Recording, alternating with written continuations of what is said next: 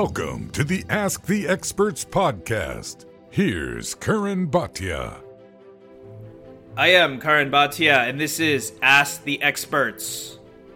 Got a great show for you today. We're going to start it off with the heavyweight, undefeated Polish-American Adam Kownacki.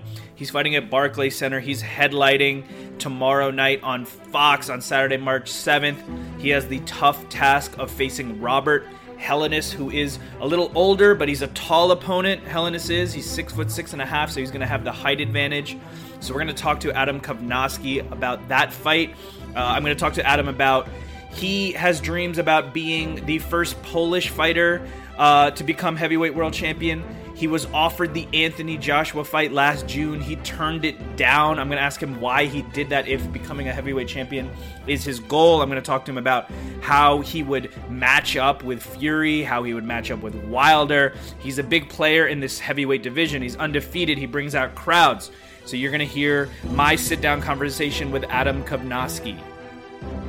And then we're going to look back at the heavyweight fight between Fury and Wilder, the rematch. It was epic, as we know. Tyson Fury defeating Deontay Wilder, this one against conventional wisdom. And a lot of people said Deontay Wilder didn't look like himself. And after the fight, a few excuses, you could say, came out. Wilder said the reffing was unfair in terms of referee Kenny Bayless. The biggest excuse that seems to have had the most attention is that Wilder wore an extensive costume or an outfit to honor Black History Month to the ring. And he said that that outfit was 40 to 45 pounds. Now, he said that his legs were worn down, and by the time he got in the ring, in his words, quote unquote, my legs were gone. Okay, so he is basically saying the outfit was part of the reason he wasn't able to perform at a top level. He said it was way too heavy. Now, that outfit cost $40,000, and I will be speaking to Cosmo Lambino and Donato Crowley. They're of Cosmo's Glam Squad. They are the costume designers, the image consultants who worked with Deontay Wilder to create that outfit. And I'm going to ask them, what was their reaction when they first heard Deontay Wilder was saying that was one of the reasons he lost for the first time in his career. And he also said it was too heavy than he realized. He didn't realize it was going to be that heavy. He didn't realize it was going to be that long of a ring walk. So did he try it on before? What was going on? What were the details? How did the whole process come together? And are they going to work with him again? I'm going to talk to them about that. And if they do, are they going to make changes to the outfit? And then, continuing to look back at the big heavyweight fight, Fury versus Wilder, I'm going to be talking to Eric Paulin. He was the producer for the documentary series that followed both Tyson Fury and Deontay Wilder for 4 weeks, and that was called Inside Wilder Fury 2. That aired on both Fox and ESPN. I worked alongside Eric Paulin. I was a producer of the Countdown show, previewing the fight he produced Inside. And we're going to talk about the footage that he saw behind the scenes. What was the stuff coming in? Was there any vulnerabilities in terms of Deontay Wilder? Were we seeing anything in training? Was there any indication the fight was going to play out the way it did? Of course, Tyson Fury knocking out Deontay Wilder in the 7th round. Eric Paulin was also there on fight night. He was part of the ring walk, so we're going to get his perspective looking back on that epic night. But to start it off, like I said, he's undefeated. He's 20-0 with 15 knockouts. There's talks that if he wins this fight on Saturday, March 7th, he could fight Andy Ruiz next. And that would maybe take his profile up from just a star who sells out the Barclays Center to maybe a national star, a global star. And that is Adam Babyface Kownacki. So without further ado, here's my conversation with Adam Babyface Kownacki. I am Karan Bhatia, and let's ask the experts.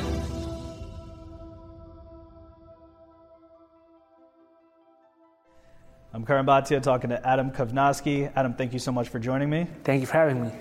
So I want to talk to you about, you came from Poland when you were 7 years old, came to Brooklyn. So forget the culture shock for a second, but I wanted to talk to you about that immigrant mentality, right? And there's so much going on in terms of politics, and it seems like immigrants get blamed for everything, right? And you come from Poland, you don't know the language, and what you've built now is a heavyweight contender on the doorstep of getting a title shot.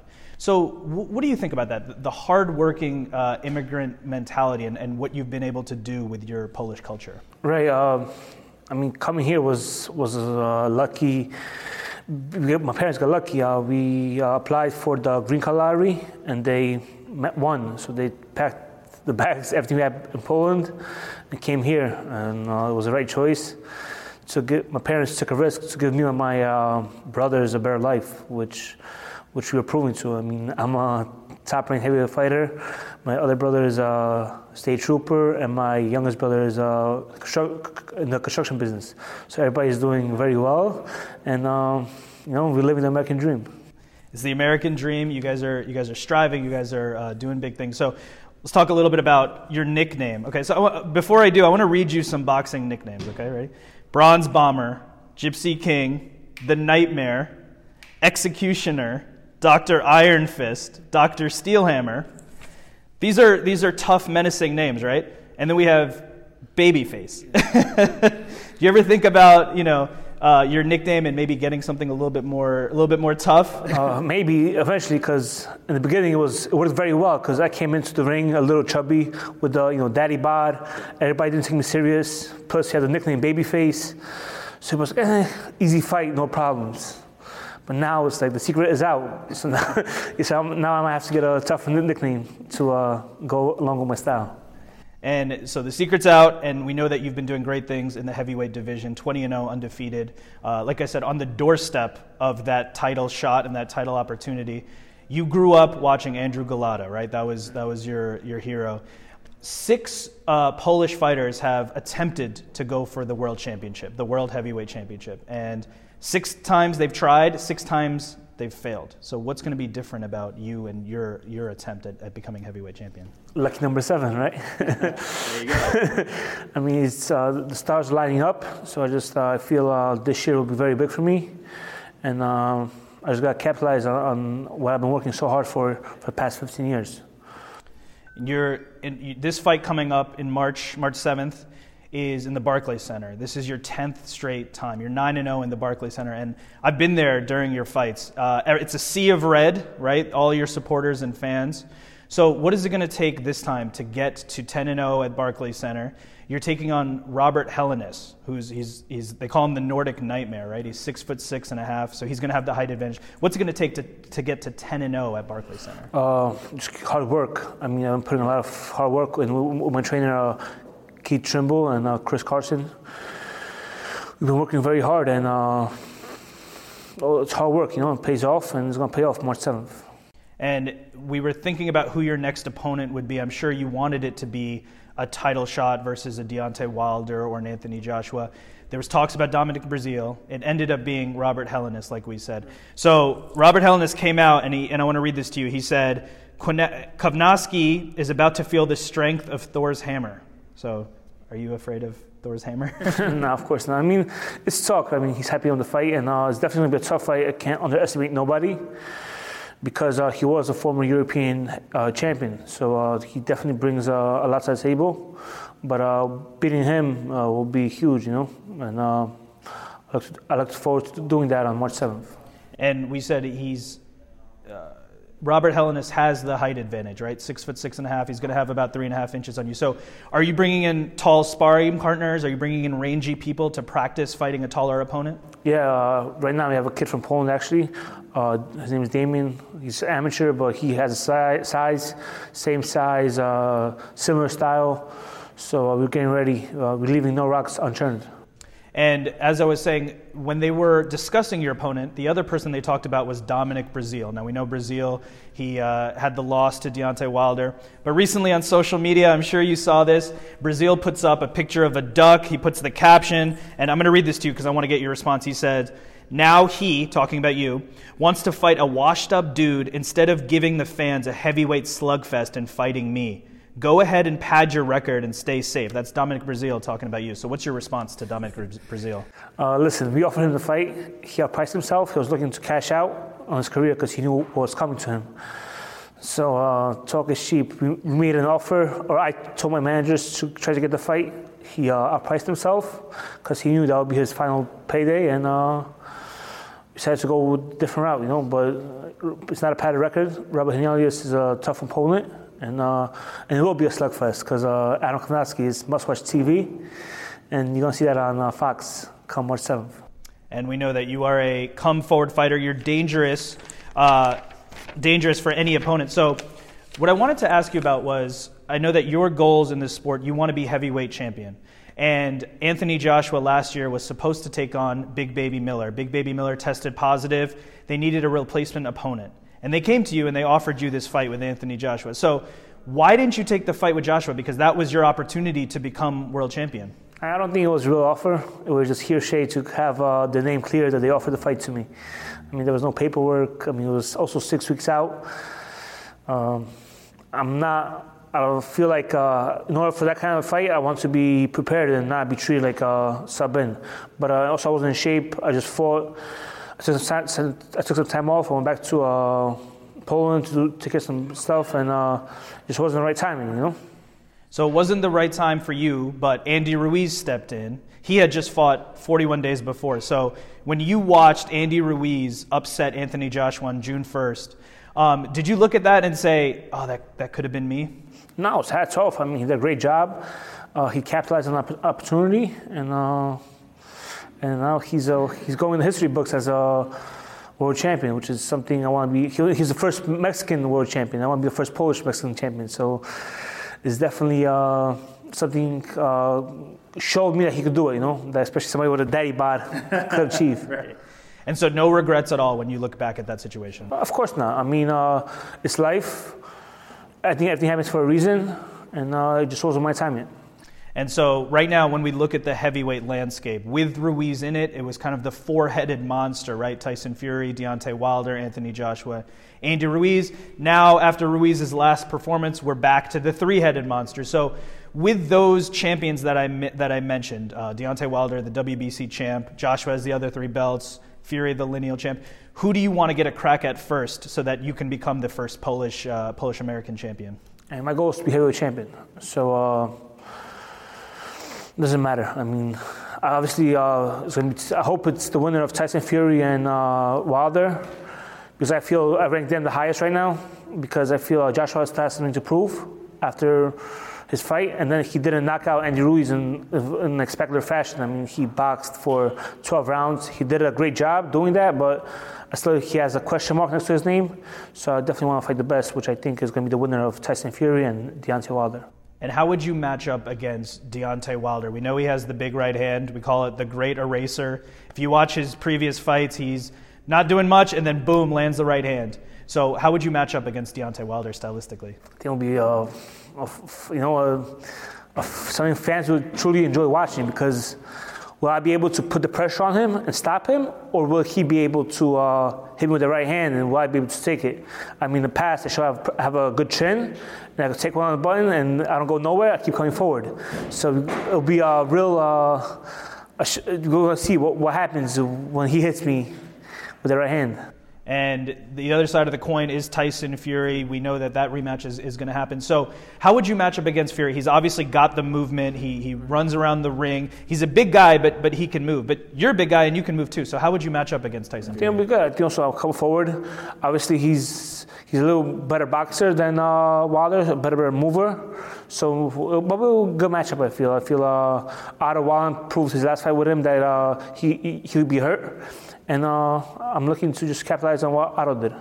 And we talked about Anthony Joshua. Obviously, everyone saw the vulnerabilities there with the chin the first time around against Ruiz, but he made the adjustments. He's become more technical. So the game plan against Anthony Joshua, if you were able to get that fight, would be what? Something what Andy Ruiz did during his fight. I mean, just walk him down and cut off the ring, which I don't think he did in the rematch. I think if he cut off the ring on the rematch and let his hands go, he could have knocked him out again. And your last fight against Chris Arreola, a lot of people were thinking that you were going to knock this guy out. He was kind of at the tail end of his career, but it ended up being Rock'em Sock'em Robots, right? And it actually set records, CompuBox records of punches landed and thrown in heavyweight fighting. So what was that experience like? You probably thought you were going to be able to stop him, and now you're in a war with a guy and throwing and landing record number of punches. Both of you guys are. So what was that last fight like with Chris Arreola? It was fun. It was a fun matchup. I knew that coming into the fight. And then he had that extra motivation of if he lost, he would hang up his gloves. about her performance like that. I don't know if he's going to do it. I mean, I haven't heard anything on his news of lately, but I guess he left everything he had during that fight, and it showed. So it was a great fight for the fans, and I think everybody enjoyed it. It was a great fight for the fans, and that fight was in August, and you had another big life moment in August, right? Your son was born? Yes, sir. So what has it been like being a father? It's the greatest feeling in the world. Every time I'm down, not feeling in the mood, I just think about looking at him and him smiling, and just makes your whole day that much better. And so just to close it out, you came here as an immigrant from Poland when you were 7 years old. You couldn't speak English. You said you were bullied. And now you're on the doorstep of challenging for the heavyweight championship of the world. So when you look back at everything that you've achieved, do you take pride in what you've achieved, and is it the American dream? Yeah, I think so. I mean, I'm living proof, right? If you put your mind to it, America gives you the opportunity to accomplish whatever you plan on doing, and there's no better country in the world.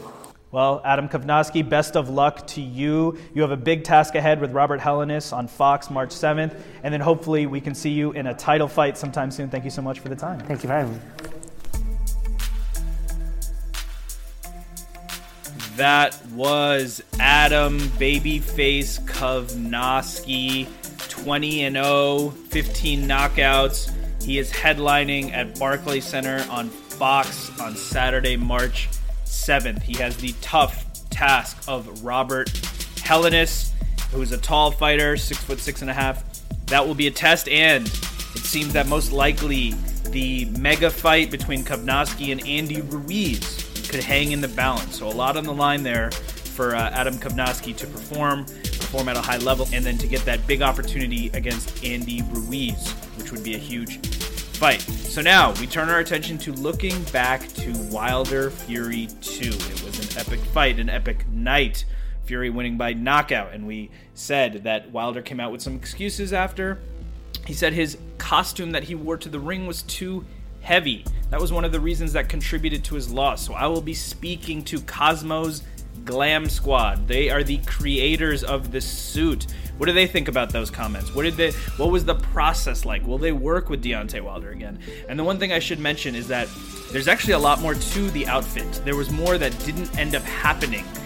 They had worked on extras, and there was other parts of it. So we're going to find out exactly what was supposed to happen with the costume. So here is my conversation with Cosmo Lambino and Donato Crowley of Cosmo's Glam Squad, the creators of Deontay Wilder's ring walk outfit.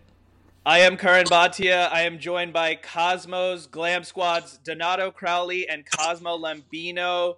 So thank you guys so much for joining me. And my show, we probably have a lot of boxing fans who may not be familiar with what you guys do. So could you just introduce yourselves and tell us a little bit about what you do? Absolutely. Yeah. So I have a clothing store in Melrose. I've been in the clothing store for I've been on Melrose for 30 years. And I've had this clothing store for 11 years. And it's called Cosmo's Glam Squad. And we are image consultants. We create images for rappers, singers, all the upcoming artists. And we've worked with artists like NSYNC and from back in the day and all the way up to now the fight world, the sports world, that actually are performers and they want to look like rappers and they want to look like artists, and Deontay is one of them. So it was a big opportunity. Deontay's wife came in the store, Telly, she's absolutely beautiful. And she was shopping and she says, in passing, my fiance Deontay is a fighter and he wears a mask. So me and Donato were like, By the way, I'm Donato Crowley. I'm his partner as well. We have a label called Cosmo and Donato together. Yeah, it's called CD. Yeah, yes. CD. Yes. So anyway, in passing, and she goes, you want to see the outfit? So we looked at the outfit and we're like, she goes, you think you guys could do something like that? And I'm like, I looked at it and I don't know, like, because the mask was really cool, but it kind of looked like kind of this Party City Yeah, mask. it was like a mask. It had some like spikes in it, and it was cool. Yep. And like, if you've ever seen, everybody's seen what we've done now. Like, we do really over the top pieces, and we create them all ourselves, handcrafted. Like this, most all of, I think every one of Deontay's costumes were with leather and studs. Yeah. And like hand sewn, hand created. Yeah. We have an entire team that does it. Yeah. This particular costume. We actually been making these masks for Burning Man. You know, people come from all over the world, you know, and they're like specialty. My store is very specialty, one of a kind. You know, it's like an art museum meets Studio 54. It's an experience. But so anyway, she says, "You think you guys could do something for my man?" And then we're like, "Oh, can we?" You know. And I showed her a little bit of how we get down. Yeah. And before you know it, we're making Deontay his outfit. And what fight was that? That was Brazil, the first one. Brazil. Okay, Fury was the first one, then Brazil. Yes. Yeah, then Ortiz, and then Fury. And that was like the month of the last episode of Game of Thrones. So we were really inspired. Yeah. Because Deontay, when we met him, he's like a supermodel. He's like absolutely gorgeous, you know. And he wanted to be this like war god, this warlord, you know. And we're like, oh my god, we have to create something so epic for him. So that's when we made the first outfit. And that was actually he on that outfit, he really had just seen a moto piece that we had done that was all crystallized. It was like a moto piece. And he put it on, he goes, "Oh, this is what I want to wear for my ring walk." And we're like, it's great, but let us add to it. You know, let us add a little weight to it. Just kidding. Too soon, right? well, that's what I wanted to ask you about. So obviously Deontay has looked great on these ring walks recently. You could totally see the Game of Thrones. You could see the excellence, the work that went into it. And he fought Tyson Fury last Saturday. He ends up losing. And then he came out with some excuses. And he said part of the reason he didn't perform well is because his suit weighed him down early in the fight and his legs were gone. So I'm just curious, when you guys first heard that excuse from Deontay Wilder, what was going through your head? It was kind of a shock, honestly, and it was kind of very like, it was like heart-wrenching. Like, oh my god, it didn't sound like Deontay to me. It didn't sound like Deontay. That doesn't sound like, you know, because I know that Deontay would never throw us under the bus, because I know he absolutely loved the outfit and the fitting, you know, and it didn't sound like it really came from Deontay. So we didn't believe it, but we were on pins and needles all day because we were trying to call Deontay, but actually he was busy recovering. So that night before we went to bed, we got FaceTime, and it was Deontay, and it was like, guys, things get twisted in the media. I love you guys so much. You guys are family, you know, and we love Deontay. You know, we got to know him and his wife and his kids, and you know, we got really close like family. You know, so it was so reassuring to hear him, you know, FaceTime like you and I right now, saying, I love you guys and just get ready for the other fight. I'm taking you guys to the top with me and get ready for the next fight with Fury. But he did acknowledge the weight of the costume. You know, he did acknowledge that. And we actually listened to him in that. And we're like, you know, listen, going forward, we know that we need to make adjustments in that because, you know, he had to wear that costume for a lot longer than anticipated during that ring walk. Normally it's a 5-minute ring walk. For that, it's not a problem. But, because of the way the timing went in the back. But he was in it a while before. Right. So I could see the weight, you know what I mean? Maybe, maybe contributing to it. I understand, you know? But he clarified everything with us. And next time we're going to make the outfit in Scott tissue. Well, that's probably a smart plan. So when he says 40 to 45 pounds, do you think that's accurate? And why does it weigh that much? He mentioned batteries because obviously it had the lights in the eyes. Is that how much it weighed, and why does it weigh that much? That's something that's really interesting. So we didn't actually weigh it, though. You know, I wish he was here with us right now because I would just like drop it on a scale right now. Yeah. But we didn't actually weigh it. So basically, it's the same components as the other outfits. Basically, all made in leather, all crystals.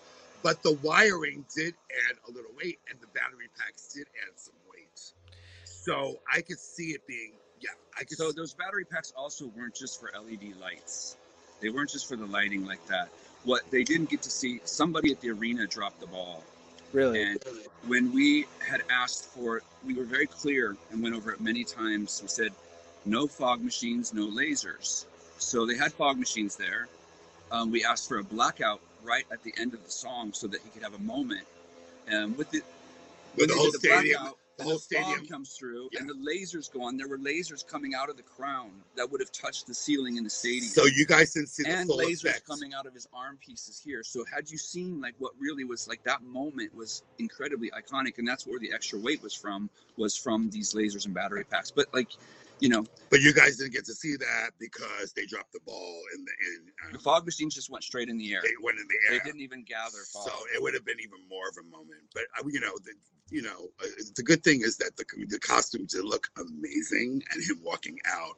But you guys, the sad thing is that you guys didn't get the full effect. There was much more. No, it absolutely looked unbelievable. It was one of the best outfits I've ever seen in a ring walk, and I've been covering boxing for a long time. So he said that the first time he tried it on was 15 or 20 minutes before the fight. Had he tried it on in your store? Had he seen it before? Or was that the first time he got it? He stated, I've seen articles where he actually stated that he actually did have a fitting the day before. So okay.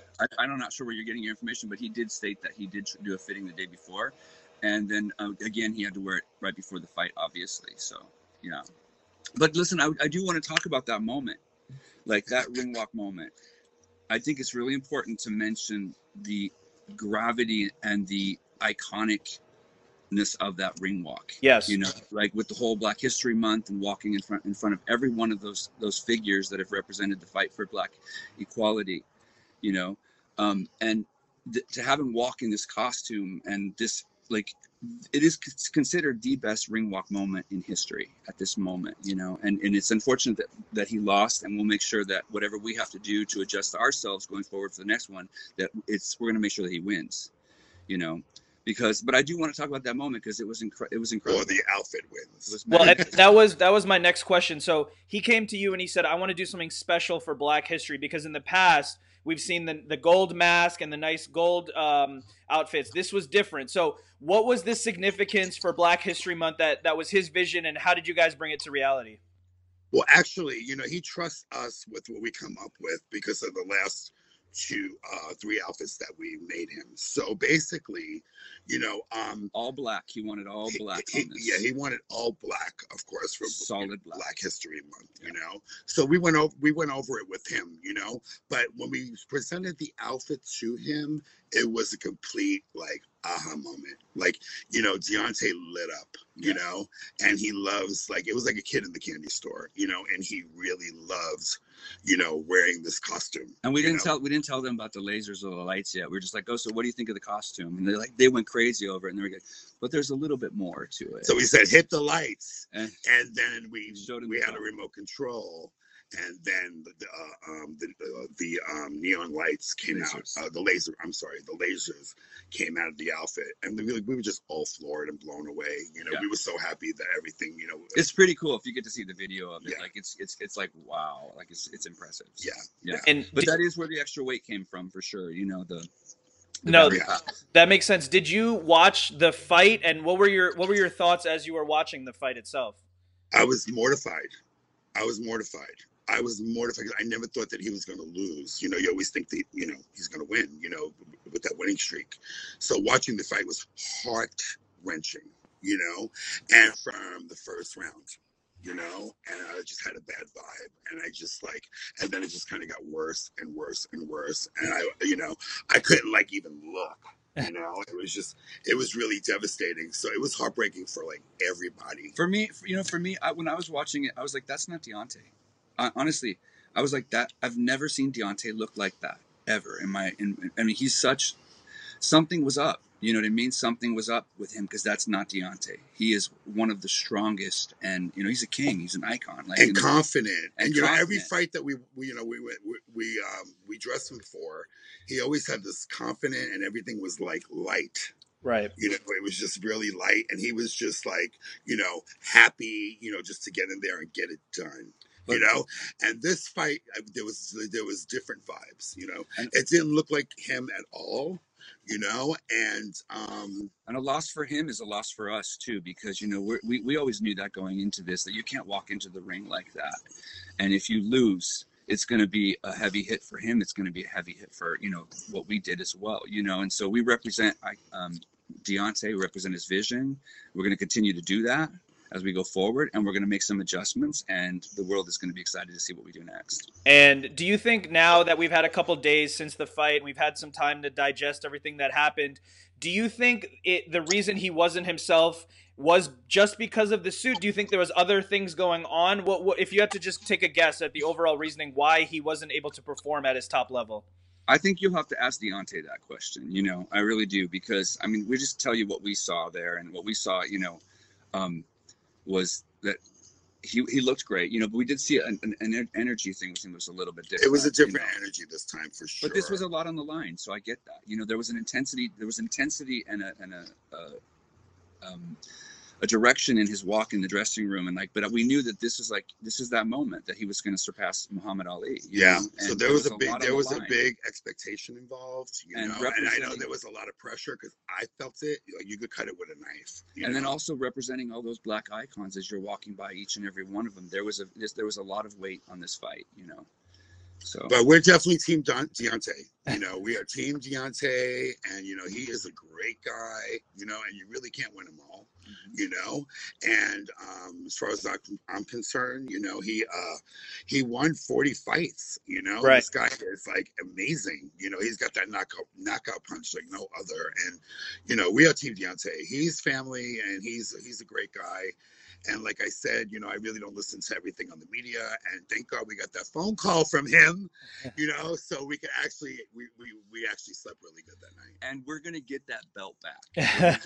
We're going to do whatever we can to get that belt back, that's for sure. And now we're preparing for hopefully the trilogy fight with Fury, which is going to be another massive event. And I know you guys said that Deontay called you guys and he wants to work with you again. So can you clue us in on what the next outfit may look like? Have those discussions even happened yet?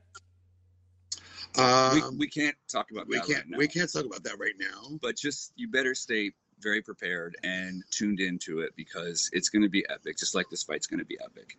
And safe to say the next outfit will be a little lighter than this one, though. Like I said, scar tissue.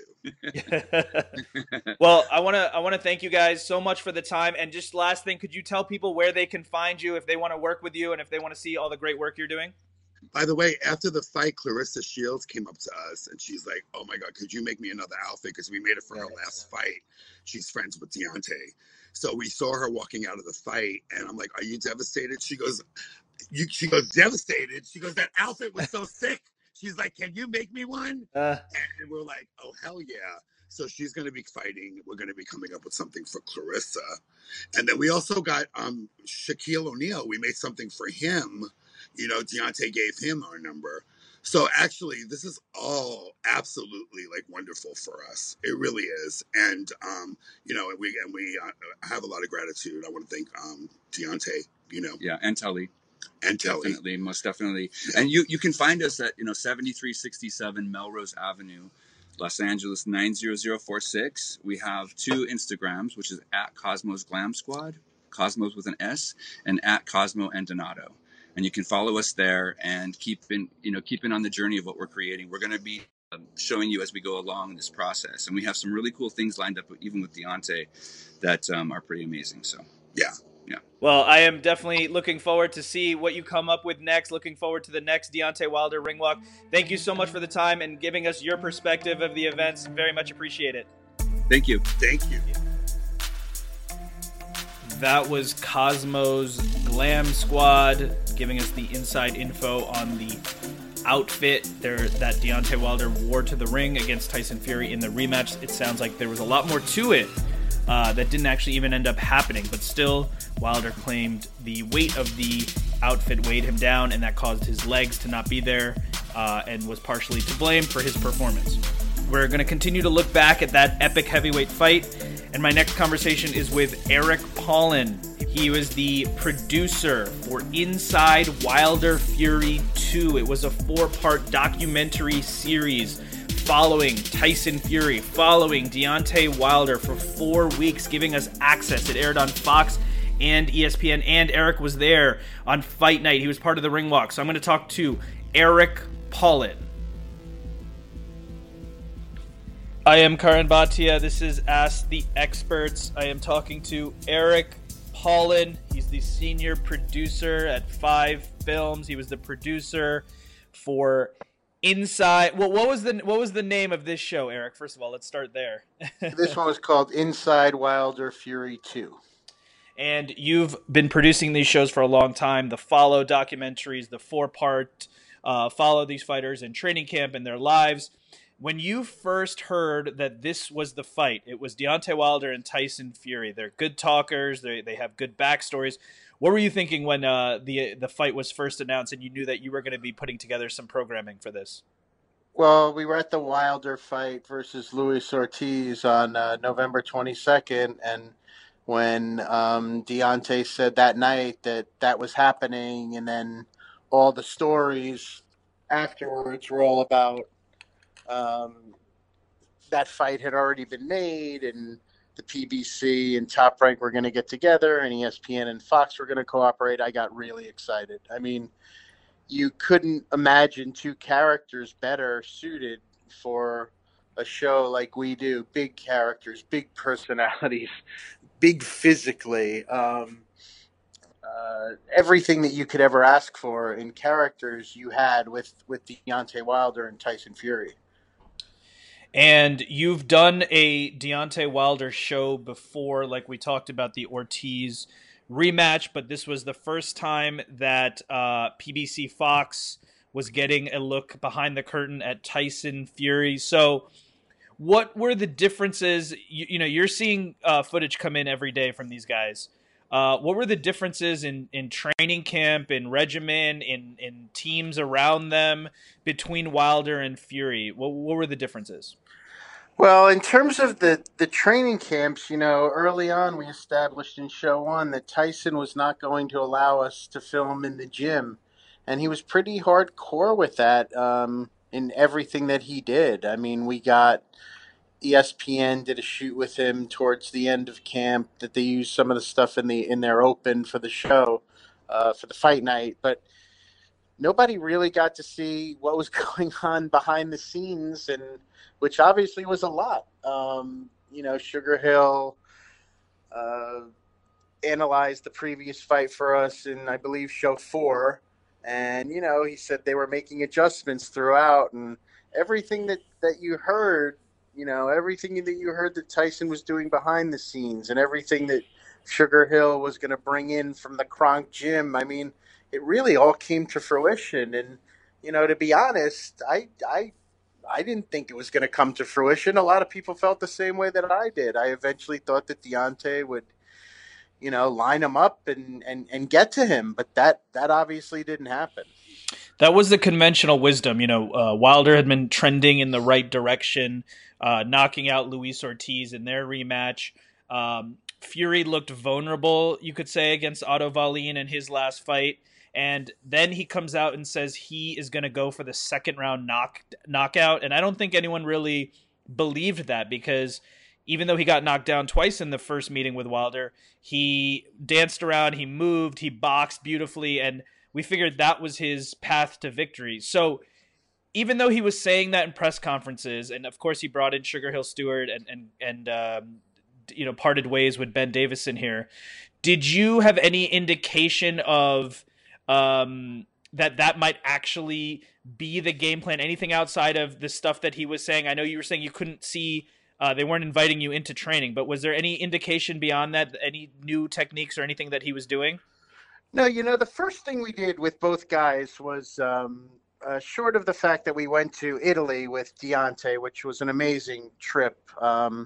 He gave our producer Jeff Newton and Nick Rourke and Matt Bokel, the team that was with him the first time around, he let us go to Italy with him, which was just amazing. It was amazing footage from, meeting the famous boxer statue, to go into the Colosseum, to meeting with the Pope, which was just an incredible experience for us to be able to be there with him and follow him along and establish that relationship, which grew throughout the second episode. But in terms of Tyson Fury, the first thing we shot, the first day that we were in the camps was a press conference in Los Angeles, and Tyson had been aggressive, and you figured you were going to see some fireworks like you wound up seeing in the last press conference. But there was anything but, and they were very cordial to each other. We had both fighters mic'd, which was a nice part of the end of the first show, where they were talking about, all of a sudden Tyson says, I'm going to knock him out in the second round, which had come out of left field to me. And, the famous, or the infamous, Deontay saying to Tyson that you have pillowcases as hands. How are you going to do that? And if you watched the first fight, you would have felt that. But the second fight was anything but from the minute it started. I mean, he charged out at Deontay and was aggressive, and it was obvious that he needed to make this change in the training camp, and there was something missing in that Wallin fight, and it sure as heck wasn't missing when that fight started last Saturday night in Vegas, because he was aggressive and everything just came together. I mean, it was a show. I mean, it was like it was a clinic. It really was a clinic in how to beat Deontay Wilder, and he talked about it, and he bragged about it, and you felt he was conceited about it, and yet from the minute the fight started, he backed it up. He certainly backed up his prediction. Tyson Fury did. I think no longer is Deontay Wilder going to say you have pillowcases for fists, because if he does, then Wilder got knocked down twice and knocked out by pillowcases. So, I want to talk to you about the fight, but one last question about working with both sides of it here. So now, Tyson Fury didn't let you into training the way that other fighters did. Did that make your job more difficult? Did you have to kind of work around that? Was that, as a producer who has to create 4 episodes that follow these guys around, was that a challenge? Well, let's be fair in saying that he did each week. They did give us a strength and fitness workout, which, was very different each time. And to say that he worked hard in those strength and conditioning workouts would be an understatement. I mean, he lifted weights. He did. I mean, you saw how hard he was working in those. They were I guess what amounted to about 90-minute workouts, and they were hard, run by his strength and fitness coach, Christian, as he calls him, who pushed him, and Sugar Hill was there for 3 of the 4 of those, I believe, if not the 4th one as well. And so we did have those each week. But what we got out of him in our other moments with him was his personality. So when we were at the residence in Las Vegas with him, we went through a massage with him, and then a hot and cold therapy session very late at night, where he went back and forth from the pool to the hot tub, and they spoke about how it helps the blood flow, and everything he did was planned out very, very well, and it was well thought out, from bringing in his cook, who he had never done that before, and they were eating 6 meals a day, and the diet was thought out, and he was always drinking his water. And even when in his downtime, I read that he binged Game of Thrones for the first time. I mean, we didn't see that, but I read about that. And we were in his house, and the guys would get together, and they would play pool. And, the training camp was very tight and intimate, and yet very loose. And they seemed to have a lot of fun. And that's what came across with him. Like, the first show, he did an interview with the LA Times, which we tagged along for, and as he gets there, the LA Times is all set up, and he goes, "Well, I'm doing this in the hot tub," and he just jumped in the hot tub, and the personality and the promotion constantly came out from him, and the same with Deontay. I mean, they're both natural promoters, natural big personalities, literally and figuratively, and that. I think that came through in our shows, and that to me, this was in terms of both characters being, top-notch promoters, top-notch, behind-the-scenes stuff. This was my favorite of the four shows. And it wasn't easy. I mean, think of all the organizations that had to come together for this to happen between Fox and ESPN and the PBC and Top Rank. And I think that all four did an amazing job of pushing and promoting this fight, and it was constant. It was everywhere, and everyone was talking about it. And it was such a different feel from any of in a good way, from any of the four previous fight camps that we had done. I mean, everywhere you turned that last week, this fight was out there. Everywhere you turned, and it was a lot of. I mean, it was hard work, but it was a lot of fun to work on this one. And that was my next question for you. One more before we get into the fight. Sure. Was that this was the first time that this series, whether you call it Fight Camp or Inside, was on not only Fox but also on ESPN, because we had Fury coming from the Top Rank ESPN family to work with PBC and Fox. So how did that change your workflow at all?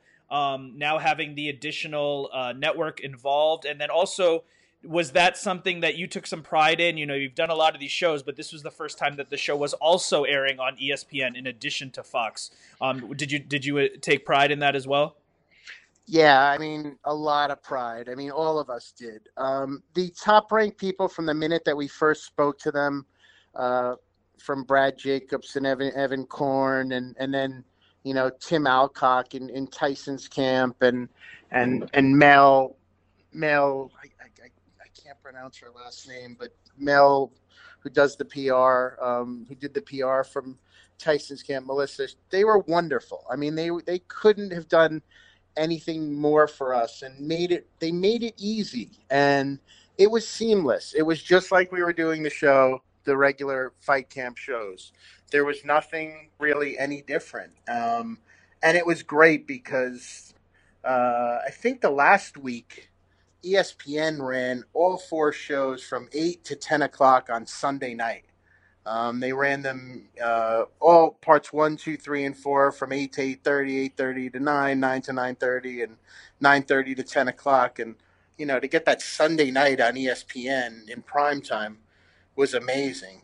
Plus the great times that Fox had. So it was on all over the place. As a matter of fact, when I walked into the weigh-in I walked in very early on Friday afternoon. It was playing in the arena, and it looked great, and it sounded great. And I welled up with pride. I called the guys in the office. I was texting everybody. I go, the show's on in the arena, and everybody's watching it. I mean, it was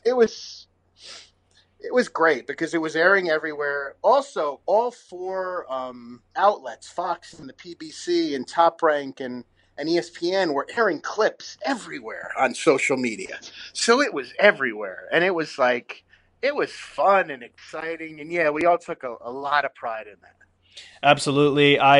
Next door to you, produced the Countdown show, which also got to air on Fox and ESPN. That was great. And some of the people you mentioned, Brad Jacobs, Evan Korn, I've worked with those people for a long time. Really great people to have involved to help bring these big events to life. So you went to Las Vegas. You were there. So what was the feeling like, the buzz in Las Vegas? Did it have that big fight feel? And then where were you, before the fight? Were you in the locker rooms? Were you in the now infamous ring walks? Tell us a little bit about your experience in Las Vegas.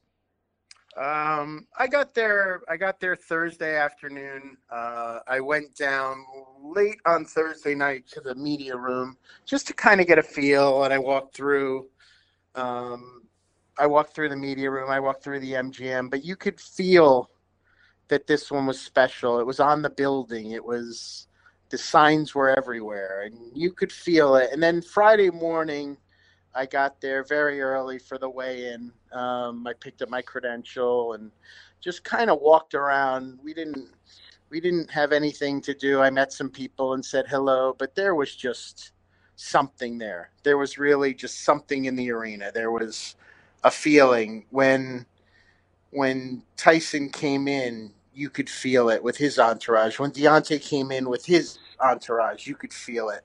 I just happened to be about 4 feet away from Deontay as they walked through the arena. It was crazy. It was nuts. A lot of British fans were out there on Friday. A lot of boos for Deontay, which he played up very well. I happened to catch their entourage on the way out on Friday, and he saw Tommy Hearns. That was a pretty cool moment that nobody captured on camera. It was just neat. He and Tommy Hearns said hi to each other, and the respect that you see for, the guys that did it before was kind of amazing. That stuff was amazing.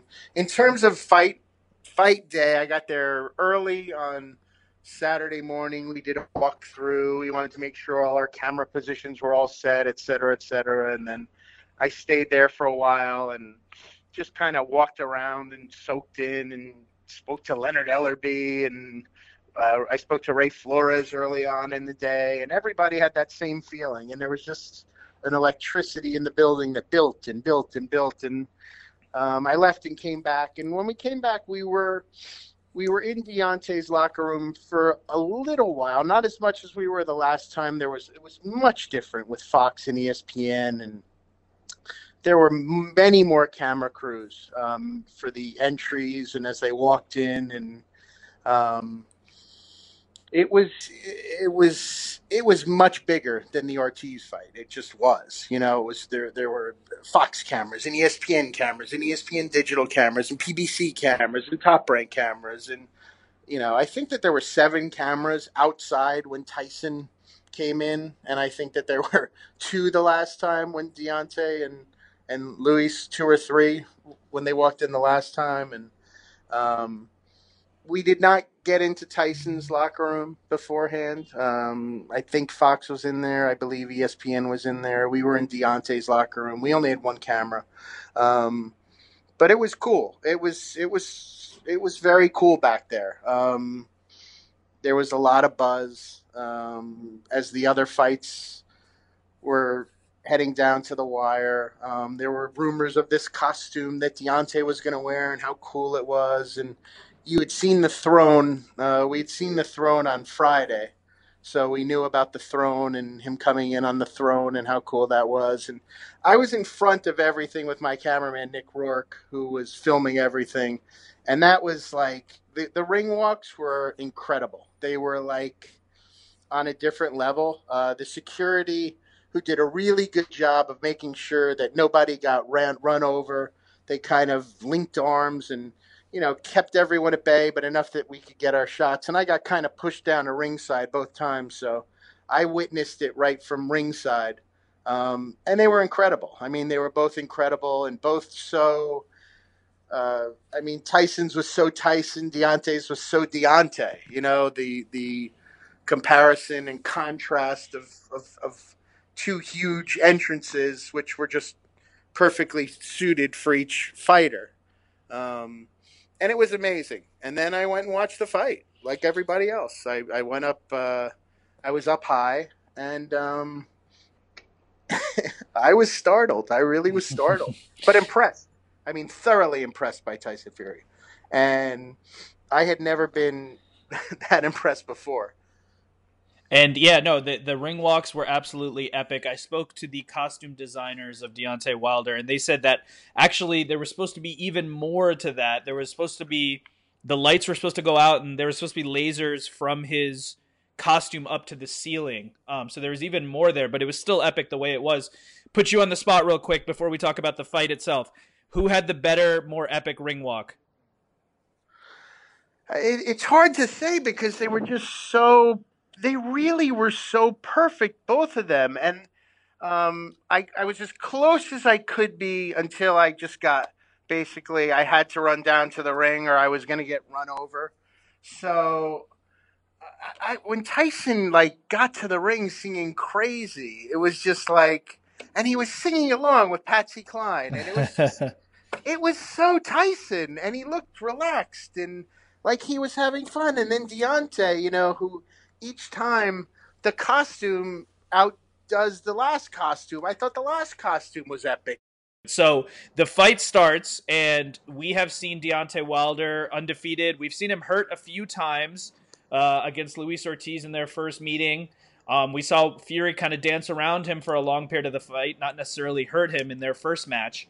But we see something that we haven't seen. We see Deontay Wilder knocked down. We see Fury is aggressive. He's using the weight. He came in at 273 pounds, which was higher than he's come in before, at least in the first meeting. What were you thinking? Was your jaw, on the floor that we're seeing Deontay Wilder hurt? Yeah, my jaw was on the floor. And he knocked him down hard. I mean, he knocked him down. And it was like, oh my God, and it's the third round. And like, I looked around and I said, what's going on? And he got right back up. I mean, he did get right back up and he was okay. But there was, his balance was off. And you're in that arena and it was I think it was a Fury. There were more Fury fans in there. It was so exciting. It was hard to tell, but I mean, you were stunned either way. I think Tyson was kind of stunned because if you look at him, you see like he didn't even know what corner to go to, and he kind of had to recompose himself and catch and go off into the corner that the ref told him to go into, and then. And it was really like all downhill from there for him. I mean, it was just a dominant performance. And it certainly was for Tyson Fury. I think he shocked a lot of people, myself included. I thought Deontay Wilder was going to win by knockout. I didn't think it was going to be easy because I knew Fury was motivated, but I did not expect to see that, and I don't think many people did.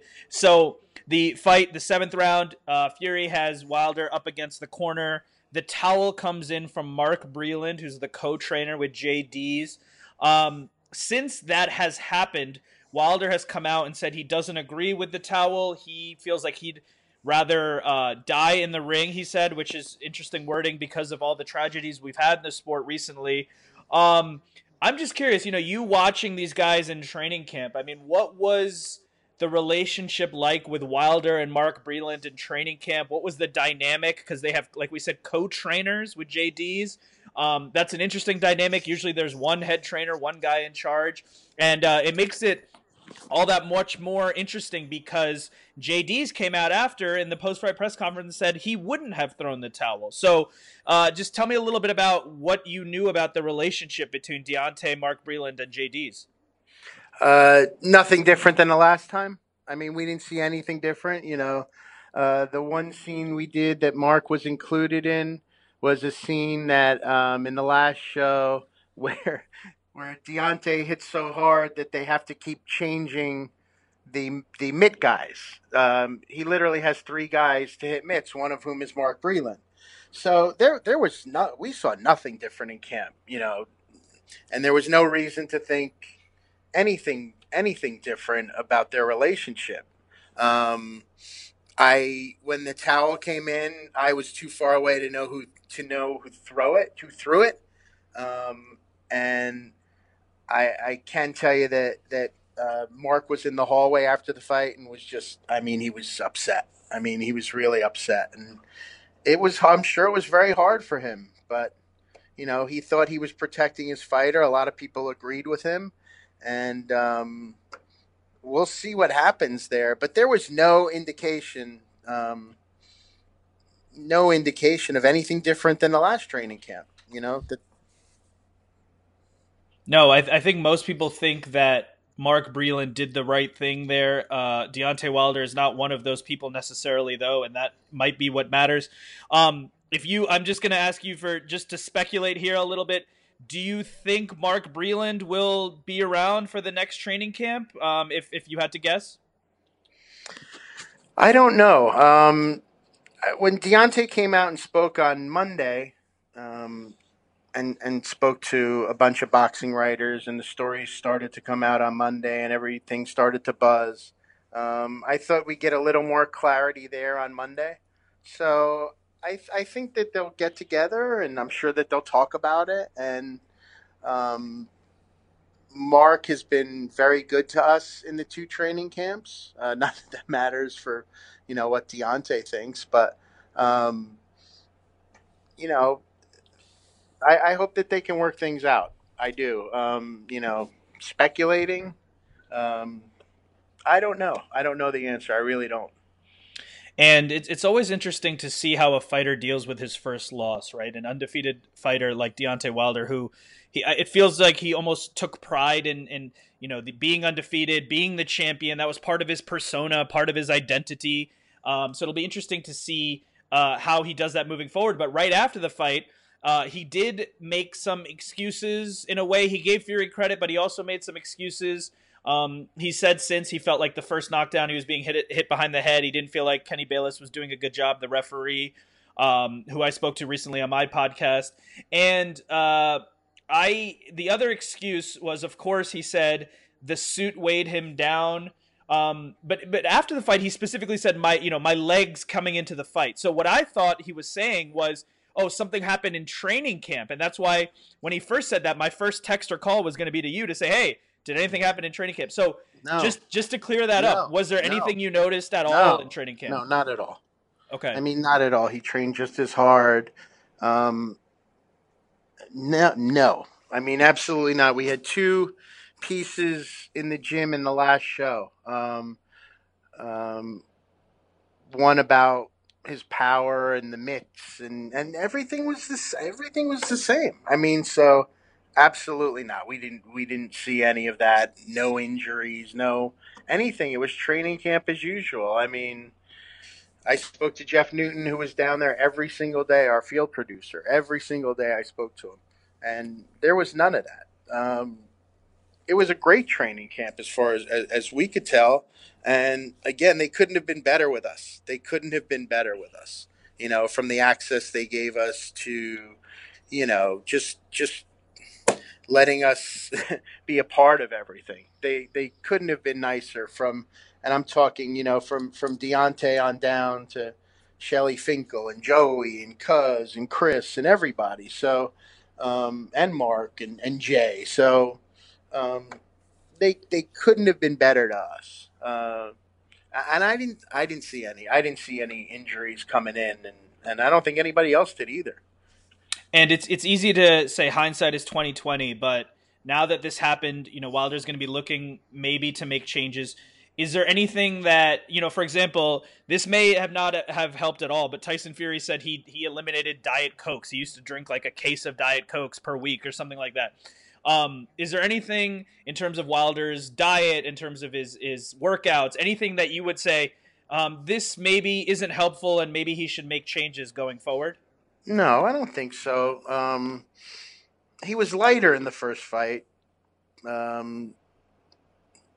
don't know if that mattered, but Tyson was heavier too. So, and that weighed down. And who would have thought that Tyson at 273 would be as nimble as he was? Right. I mean, he was dancing around that ring, and he was moving, and just like he did it. I don't remember what he came in at the first fight, but in the 250s, he looked, he carried the weight great. And I think it was just an off night for Deontay. I really do. I think, could he have gotten that one punch at some point? Maybe, and would things have turned around? Maybe. But it didn't look like that to me. No, I mean, he just looked off. He just looked off from the minute the fight started. And it just seemed to be Tyson's night. And he was really impressive. And I didn't see it coming in. I didn't. And I wasn't, a lot of people felt like I did, that Deontay would pick out the things in the rematch and find that moment and line them up like he did with Ortiz and like he did with Stavern and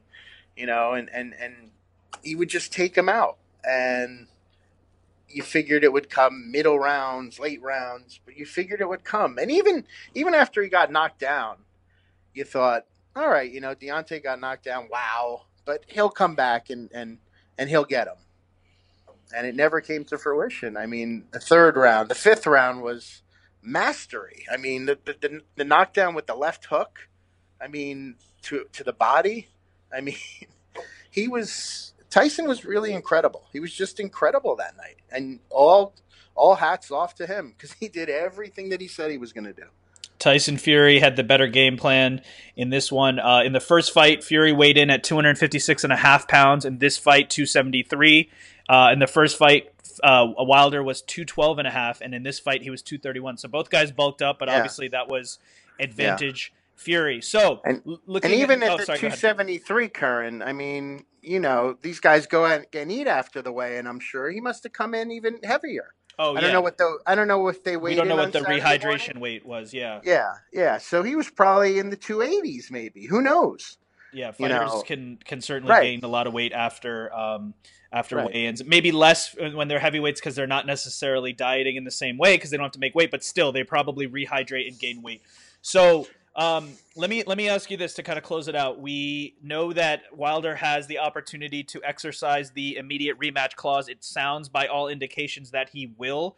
Do you think that is a good idea for Deontay Wilder to exercise that immediate rematch clause? And if the rematch does happen next, the trilogy fight, now that you know what Tyson Fury is capable of, what would be your pick for that third fight?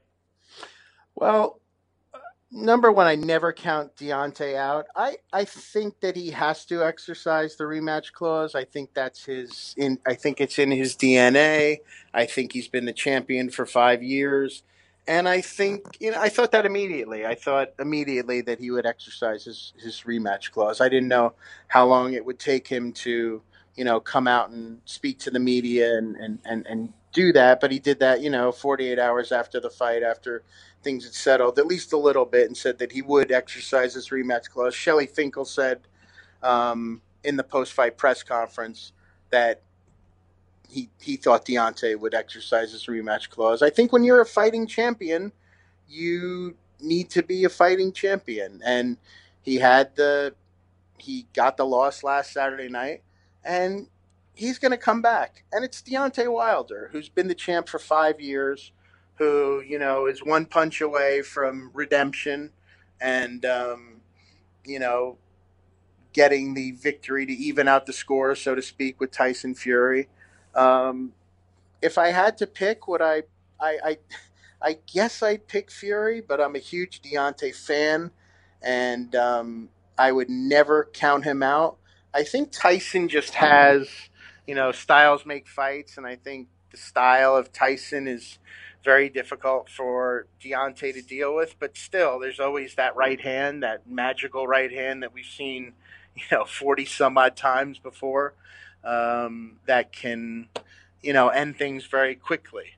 And who knows if Tyson gets a little cocky and Deontay works a little bit harder and things turn around. I wouldn't be surprised if Deontay came back and beat him, and then we could do this a fourth time. Seems like this could be a best of 5, best of 7, and I think we'd all be very interested. So and everybody be happy. Absolutely. So thank you so much for breaking it down. So final word about this whole experience working with these two charismatic giants, the event itself. What would be your final comment about this whole process? It was really magical, and I had the last time I saw Deontay, and I said this to you on the podcast, it was like a superhero was walking through the hallways, and to see Tyson in person for the first time, you hear 6'9", and you think 6'9", and then you see 6'9", and it is like, oh my God! Like when he got out of the car on Saturday night, he was. I mean, I just couldn't imagine. He was just so tall. It was like looking at an NBA player, and it reminded me of the time when I first met Bobby Knight in 1992. I interviewed him. I was a 25-year-old kid, and he walked into the room and he was 6'5", and you just didn't think of it. You didn't think of him like that. And when you saw Tyson Fury in his 6'9", and you're just, oh my God! And Deontay at 6'7". But this one, what I'll take from this is the magic of, being involved in such a huge event. I mean, it was something that everyone was talking about.